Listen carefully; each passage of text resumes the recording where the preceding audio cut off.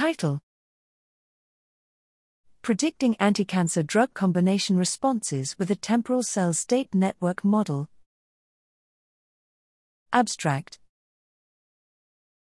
Cancer chemotherapy combines multiple drugs, but predicting the effects of drug combinations on cancer cell proliferation remains challenging. We hypothesized that by combining knowledge of single drug dose responses and cell state transition network dynamics, we could predict how a population of cancer cells will respond to drug combinations.